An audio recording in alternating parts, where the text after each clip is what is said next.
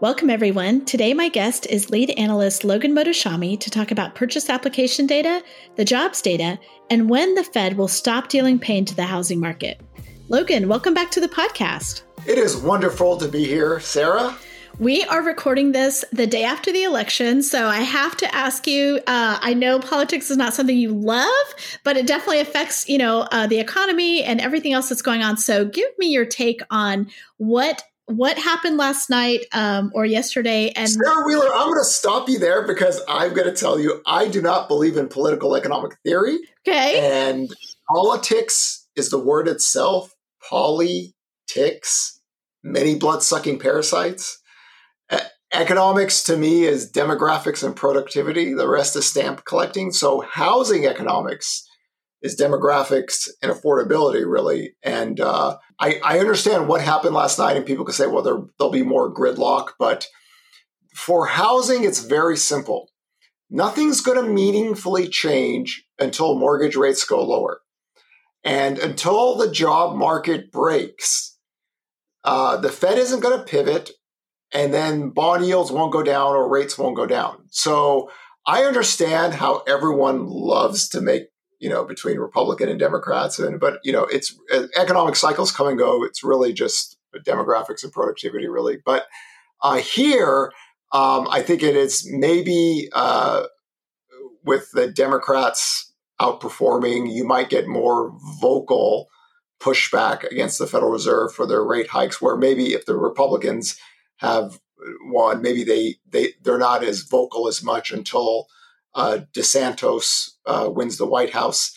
But that's all I would think about that. I think everyone needs to focus on the labor market and jobless claims because that is what would lower rates.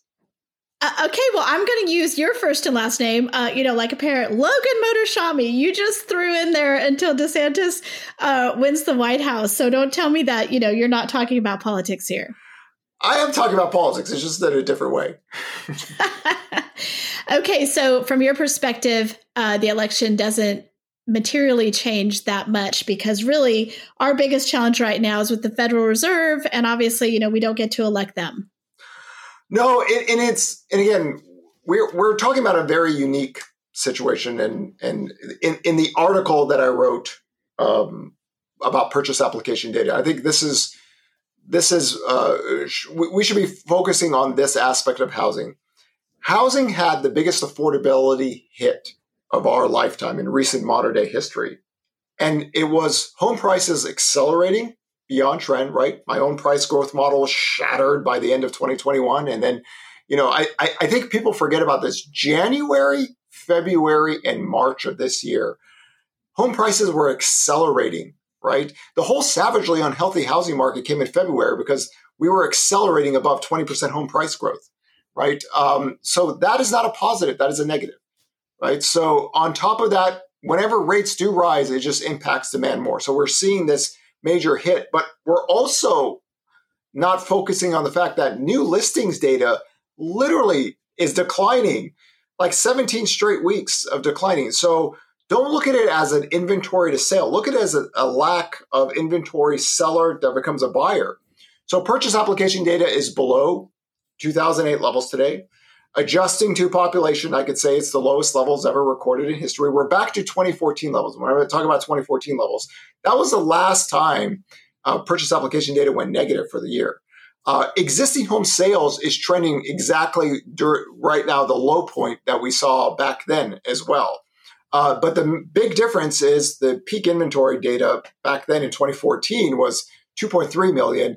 And today, as we talk right now, it's 1.25 billion. So the lack of sellers has to be also looked at as a lack of buyers. So purchase application data is getting hit on two fronts right now. It's not that credit is getting tight or anything like that. You have the major affordability hit, and then you're also losing some of the demand from the lack of new listings. That does not change until rates fall. So I think this is a really important point because you and I were talking about this yesterday before after our podcast, whenever it was, about the fact that when I look at the listings data and I think, well, if I was a seller, I would be like, well, there's, I know it's not a great time to sell, but at least there's not a lot of inventory out there. So maybe that's a help. And you're like, no. The lack of inventory shows there's a lack of demand, because if you're buying, you've got to sell too. So just what you said there about how you can see it is interesting. It never gets discussed in that way because everyone to get attention in America on housing, you just use the word 2008. So everyone uses, when demand collapses, inventory will skyrocket. But if you have a second grade education and you could visually see the data, it looks much different after 2012.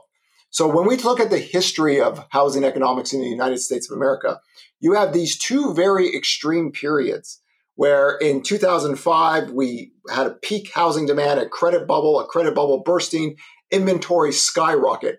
You look back in the 4-decade data line trends, that is a historical abnormality to have inventory rise up that way. But you can see what was happening in the data. Credit was getting stressed, 2005, 6, 7, and 8. People filing for foreclosures, bankruptcies, boom, credits crashed. There you go. Here, it's the exact opposite. Inventory levels have been falling since 2012. 2014 was the last year we actually had inventory growth. That was like a couple 100,000, adjusting to population purchase application data at all-time lows. But now we're working from a very extreme level, low level right now, adjusting to, on nominal terms, inventory is low. On population terms, inventory is low. Adjusting to population and households, inventory is low. But people just aren't moving, right? So now you have a situation to where the higher rates actually have given us data and evidence to show that new listers, like, I'm not buying a house with 7% rates. Not all of them. We still have people buying homes every single month. But there's a proportional gap that just kind of gave up, right? And regardless of what people think, people don't list their homes to sell to be homeless. I still do not understand who conned people into thinking that, but it actually worked. People sell to actually find another form of shelter, right? And a traditional home seller, 75 to 80%, 82% of the time, buys another property. So we need new listings data to grow next year, which I don't think people focus on that enough. That is a really that's a big demand hit on the other side as well. You got affordability on one, and then you got the lack of traditional sellers. So we need that data line to get better next year in the spring of 2023. We traditionally get new listings every single year. That's never been the case, but we just don't want what we had in 2020, where we saw very little inventory growth in the spring and then just nothing else happening. So there are a couple of things that you and I have talked about what could influence that, inflation, right? So that if we influence inflation on one side, what the Fed's looking for, then we get the rate, decreases that we're looking for. So labor is one. We'll talk about that in a second.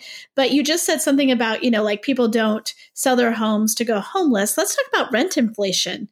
What are we seeing on rent inflation, and how is that playing into where we might see mortgage rates? This is a very fascinating discussion because, in the summer of 2020, when shelter inflation was falling still, I was like, oh no, it's already risen. This data line lags. Cities aren't dying. We're about to get, shelter inflation is about to take off, even to the point in early 2021, talking to the Washington Post that, hey, listen, core inflation is going to get above 2% faster and stay above that level longer than normal because of shelter inflation. My mindset is now the opposite of where I was in the summer of 2020. We're already seeing the growth rate of shelter inflation fall. It's just the CPI data lags. So we won't see it in that data line going out, especially toward the second half of 2023. That's why when, I went on CNBC in September before the CPI report, hey, listen, shelter core inflation still has legs.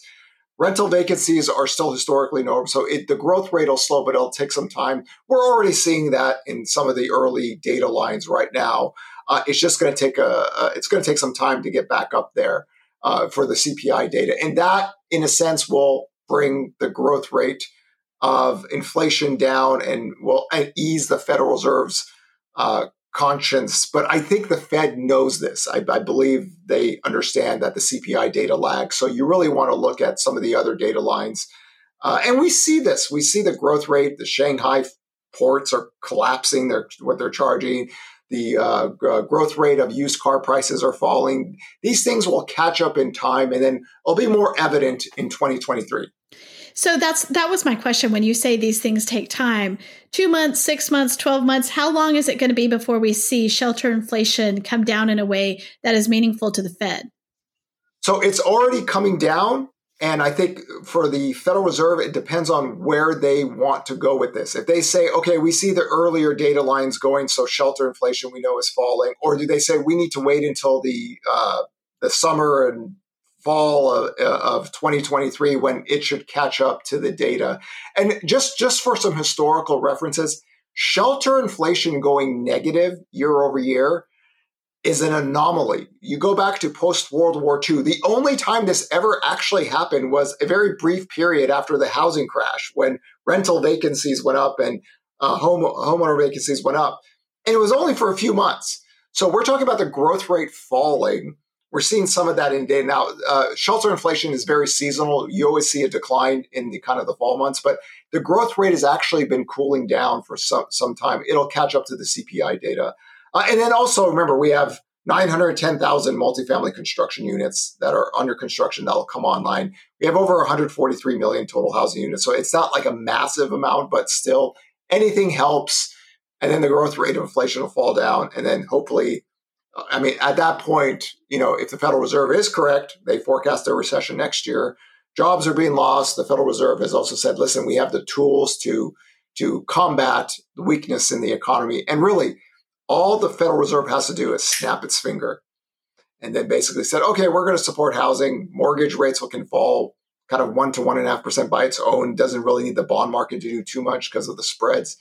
And we've seen that 5 to 5.5% mortgage rate stabilizes. So you need to stop the bleeding first. But that is the area where, new home sales had that really big beat, 28% month over month growth. It's because rates went from 6.25% to 5%. So there are starting to create models to where rates can actually start to stop the bleeding. The thing is that you need it to stick and stay there. You don't need rates going from 6.25% to 5%, then 5% to 7.25%. That doesn't do anyone any good. That's chaos. People can't plan. So we're in one of those really funky areas because remember, the Fed says housing reset. You got to believe them. Right? The Fed says we need more pain. We need American citizens to feel more pain, right? We need the unemployment rate higher. Believe them when they tell you this. I think if you're in the mortgage business, if you're in the real estate business, you absolutely believe them. You're like, they said they were going to deal some pain and they have done it because things are kind of bleak out there right now. So I hate it when you say, next summer, next fall. I know that's, you don't have a dog in this fight. You're just giving us the straight information. But, for people who are really trying to make it work between here and there, that's rough. Jobless claims breaks over 323,000. The Federal Reserve will pivot or change the language of how they talk about it. They're trying to buy enough time so the financial conditionings, or they want a tighter credit market so growth slows down and jobs are lost. And I think once they lose that labor market narrative, they don't have the tools to kind of just sit there and say, oh, everything's fine and good anymore. So they bought themselves enough time, right? The honey badger labor market. That's what we said. The whole demographics are different, right? That's why we talked about that early in the COVID recovery. Like job openings are going to be high, people are going to be employed. Older people are leaving the workforce. So the Fed, that's the Federal Reserve's own verbiage is that also. They talk about that a lot. So it's a very unique situation that we're dealing with right now. So we just have to go with it and choose the variables that are given to us. And we take that one day, one CPI report, one Fed meeting at a time. I had Dave Stevens, who's the former CEO of the MBA on, a very well-known and well-loved figure in the mortgage industry. I had him on last week, and he was talking what I think it just aired this week. Anyway, he and I talked about why the Fed is doing this. It's like, he's like, listen, housing is such a huge part of the economy.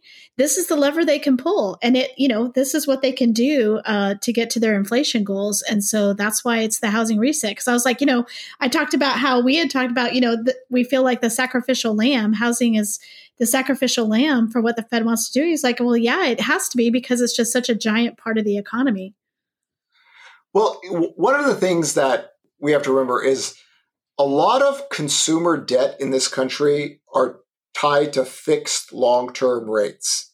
So that's why the Federal Reserve we wrote that article saying this is what the Federal Reserve is looking at, and this is why they say household balance sheets are good. So people naturally assumed that when GDP was getting weaker in Q1 and Q2, that the job loss recession was about to happen. No, I mean, we're going to have we have the potential to have 5 million jobs created this year, with with two more reports or near 5 million jobs. So the labor market is fine. The fixed long-term debt is fine. What the Federal Reserve is doing is that the higher the interest rates go, and this is how I would phrase it for people that want to talk about it right. What I've seen on Twitter, finance, and everywhere else, people look at nominal credit card growth and say, "Oh my God, everyone's broke." That is such a terrible anti-central bank trolling way to look at things. Nominal credit card growth is going with every single expansion. Since 2010, I've seen this done every time. Oh, credit cards are growing, people are broke. No. The most educated, highest income, financially wealthy households have the most debt in the system, right? The net interest expenses grow over time. Banks make more money off credit cards, and that slows the consumption down by some households. That's what they're hoping. But it's not nominal credit card growth. We had the longest economic and job expansion ever recorded in history that was only temporarily paused because of a global pandemic. When credit card growth slows, that's your recessionary data, not when it's growing. So there becomes a point where the net interest expenses to households is so much that they curb their spending. That's why they have the short-term rates. The long-term rates, mortgage rates going up impacts the demand side, but it doesn't really impact the homeowner, right? And that's why we've always talked about what's the benefit of housing? It's a fixed debt product. And your wages rise. Well, guess what? Everyone's wages is really going up, right? In the sense, especially if you're a salary person, so your wages are going up for the cost of living, but your housing costs stayed the same roughly, right? There's some people that property taxes or insurance are up, but so credit card growth will happen, but the net interest expenses grow over time, and that's the Fed's measure of dealing with this. Better or worse, or whatever you think about, this is what they've told us starting from March. Right? So that was a dynamic shift in the entire economic landscape where people never thought the Fed would be ever this aggressive. They are aggressive. They're trying to cool down inflation enough before the job loss recession happens. And when that happens, we have a whole different new dynamic. We're just not there yet. Okay, let's talk about job losses. What are we seeing there? You and I had talked about construction jobs. Specifically, we know that the home builders are getting hit with these high interest rates. So what are we seeing there? Well, Redfin just laid off people and they shut down their home flipping business. We saw a Boise, the biggest home builder in Boise starting to lay off people. The one unique dynamic that's different here is that we have a lot of homes that are still under construction, right? So that is literally the only reason construction labor is holding up. If that wasn't the case, we'd be losing jobs monthly on the construction side. The closer we get to those being completed, and if rates stay the same as they are, they're going to let go of those people. So we already saw that in Boise. Boise's a severe outlier on a lot of things, but it gives you a glimpse of what to think about in the future. Because once those homes are finished, right, that's it. They're not building anything anymore, right? If you look at single-family starts and permits, that's done. The housing recession started in June. The new home sales sector was at business risk in March. That's why we wrote that article in March, that with rates now, even though they're historically low, if you look back in the history post-2010, this is where you get hit on the builder side, except the builders put on a lot of price inflation since 2020. Even the last median sales, new home sales report, median prices were up 14% year over year, 8% month to month. That's the makeshift of sales. They're selling bigger homes. So it really moves the median price. But there's a lot of price inflation. So when rates go up, naturally, they're going to get hit. They're getting hit, right? So cancellation rates are up. right? So the builders are very efficient on selling their products as soon as possible. They're not like the existing home sales market where sellers are stingy or they need to find another place to live. Here, it's basically like a commodity. They get it, they got to sell it. The longer they hold on it, it's not good for them. So they'll do whatever they need to do to sell. And then at that point, they're going to let go of construction workers if rates stay at this high. The builders did find buyers as well at 5 to 5.5%, so they could unload what they have, but it's more challenging at 7, above 7. So you could do buy downs or whatever you can, but if rates actually got back down to what it is, that sector can unload some of their properties more efficiently than what they're doing now. So crazy, man. So crazy. So let's talk a little bit about inventory potential. One of the things that you've been saying for a couple of years is that we're not going to see this foreclosure, a crash of the housing industry because we have so many foreclosures. In fact, delinquencies are low, foreclosures are low. Tell us a little bit about what we expect on anything coming online from that area. Listen, we're below 2008 levels in purchase application data. We are basically trending back to existing home sales back in 2014. We are 1 million below the inventory levels back in 2014. We are 2.75 million total active listings below the peak of 2007. If you are not convinced by now that there is nothing that was housing 2008 with the housing market of the last 10 years, there's nothing I can do for you, right? Credit stress was seen in the system in 2005, 6, 7, and 8 before the job loss recession. We don't have that now. It takes time, right? Inventory channels take time. This is why earlier in the year, when I went on Atlas Research and talked to Mike Simonson, I said, we can get back to 2019 inventory levels as a country, but it's just going to take time. It's homes staying on the market longer will get us there. And traditionally, we're like 30 to 45 days on market. That's the NAR data. We've been at teenager levels, which is never a good thing. But in time, inventory can accumulate. Literally 1 week after that interview is when the new listings data started to decline. So that put a shot into my forecast for 2023. We could get national inventory levels back there. But again, you could see the homeowner is set. People don't just rush to the market to sell their homes to be homeless or whatever. People have lives, they have children, they have neighborhoods, they have where they work. They have a very low total cost. Remember, it's not so much of the mortgage rate lockdown, it's the total cost of housing versus their total wages. And that has been falling for many years, and the last wave of refinancing made it even look better. So people have to have a reason to move. And we always talk about, well, death, jobs, yeah. We always talk about that inventory has been falling for like 8 years, even with all that. So the channels are different. Adjust to the channels because the data is there. We're not talking about like a 1-year phenomenon, right? The 1-year phenomenon was 2020. We didn't have any spring increase in inventory. Okay, that's a valid talking point.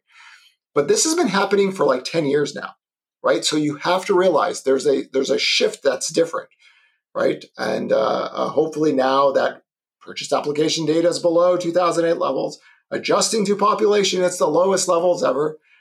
We don't have that kind of inventory channel. It takes time. Give it time, it'll get there, but not what we're seeing back then to compare to now.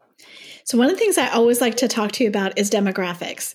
And I know you do not like the idea. I know this, Logan. Don't interrupt me. I'm going to get all the way through this. I know you don't like the idea of having of like sideline buyers, that there are people waiting on the sidelines to buy. But I do think you have to say there are a lot of millennials and other people who've wanted to buy in the last couple of years that were first priced out because home prices were going up so much and there was so much competition, those unhealthy bidding wars. And now they're priced out because of mortgage rates. So when mortgage rates come down, when we get a little bit farther down and we start to see things change a little bit, don't you think that there are going to be a wave of home buyers who have been shut out until then? First, there is no such thing as a sideline home buyer. That is a housing marketing strategy that's never worked. Millions and millions of people buy homes a year, right? It's actually very rare in America post 1996 to get existing home sales trending below 4 million. Millennials were the biggest home buyers in America, right? They have been for many years. If a group or a set of people are priced out of a market, if the rates came back down, they're not necessarily sideline home buyers. They're just basically traditional buyers that are here every single year that finally found an affordability level. The sideline home buyer is a marketing gimmick to make you believe that you're missing out on something. That's what marketing is. It's a brain neuron sense, right? So we have millions and millions. We're going to have over 5 million total home sales this year. We had 5 million over total home sales back in 2014 when purchase application data hit an all-time low, adjusting to population. So the affordability locks people out. When rates come back down, what you can say is that it can entice some sellers now to come to the market to sell than buy another home. I think that's a more logistically a proper way to talk about it. Because we saw what happened with new listings data when rates got to 6.25%. And even when rates fell, from 6.25% to 5%, it just didn't stay long enough to get some of those people in. And of course, there's a seasonality of inventory. Inventory rises in the spring and summer and falls in the fall and winter. So, in a perfect world, which there isn't, rates being at, let's say, 5 1/8 to 5.875 could have got the Fed what it wanted, and then also not have the new listings data decline as much, and somewhat keep the construction going in this country so you don't have to stop building. But that didn't happen. Rates went up so fast, so quick that it changed behavior. The builders are done. We're going to see layoffs. So I'm assuming that the Federal Reserve also knows this. They just have to have data people that track this stuff. They can't just be 12 people that don't look at data. But that would have been a perfect world because the growth rate of pricing would have fallen. And the reason I use 5.1875 to 5.875 is that I just naturally assumed, because my model broke at the end of 21, that price growth was going to severely slow down in 2022. I'm going to be wrong with my forecast. I had 5.2% to 6.7% total price growth. It's going to be higher than that because 4 to 5% mortgage rates actually wasn't high enough to do the damage to the existing home sales market that the Fed wants. But 5 1/4, 5.87, we see that. But a little bit more of a functioning marketplace would have a little bit more inventory, days on market grows, price discovery becomes better, right, in that world. So, but again, there's no perfect world. We're dealing with what we have, and we have to see when the Fed pivots. And to me, again, that's the labor market, keeping them in there. And when claims break, things should change, but we're not there yet. Not there yet. No, I wish that we could have explored that 5 to 6% range longer to see what that would do. It was such a quick period of time. It was hard for everybody to adjust. Yeah, and you have to look at it that housing is not like you buying a dress in Instagram, right? It's a process, right? You have to move, you have to look at your kid's school. There's all these things that go into it. So it's not designed to be a very fast moving process, or the days on market being teenagers. It's designed to take some time. So that's why the seasonality of housing matters. That's why, for purchase application data, we see that it's very seasonal too. It rises in the spring and usually peaks out around May. After the second week of May, you start to see a decline in volumes. We've always seen that. COVID-19 has ruined this entire data line in that sense. The seasonalities are all crazy. But that's what traditionally happens. Volumes go to the spring, and then they fall toward the end of the year because of spring buying, families moving. That's what housing is. It's just a home. Housing is a cost of shelter to your own capacity to own the debt. It is not an investment, it's a shelter. Right? So people look at it as shelter. And there's all these other variables that go into why people want to move, what they need to see. Do you need a bigger home, smaller home? So it's not as fluid as, let's say, buying or selling crypto or something to that nature. So, okay. And that's why I would say that, when people say, what was the big overinvestment in this COVID boom? It was those stocks that were trading 70 to 80% above their 200-day moving average. Why? They all crashed very quickly. That's the velocity, right? Boom, bust, right? Here, it takes more time. Housing takes just time because you never had a credit boom, never really had a credit bust. It's different. Homeowners are good. First world problems, right? Homeowners are doing good. We're fine. We don't see any of the credit stress that we saw from 2005 to 2008. Well, you know what? I know that you were never on board with crypto as an asset class that you were interested in.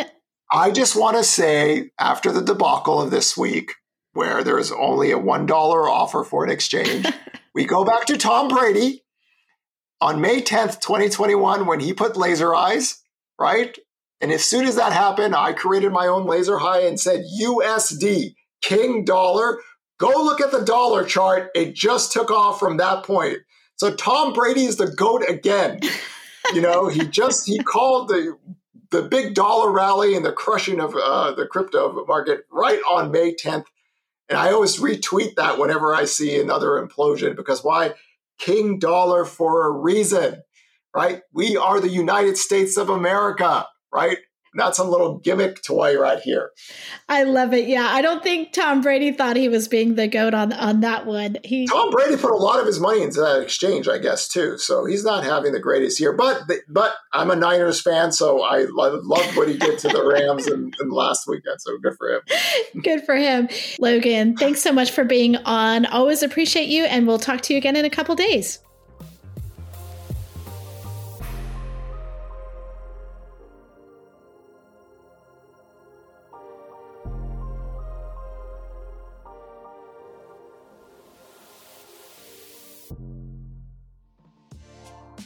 How have the 2022 housing market forecasts changed? Or how is the industry navigating the shift to a purchase-driven market? HousingWire's premium content program, HW Plus, answers questions like these and offers a variety of member-exclusive benefits that are tailored to what you need to stay competitive and agile in today's fast-paced market. Go to housingwire.com/membership to join today. With your HW Plus membership, you get access to longer-form digital content, the Housing Wire magazine, member-exclusive rates to in-person events like Housing Wire Annual, and more.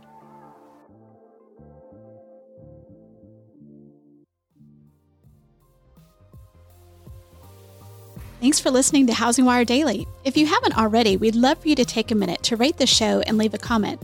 And make sure to tune in tomorrow for more news and insight.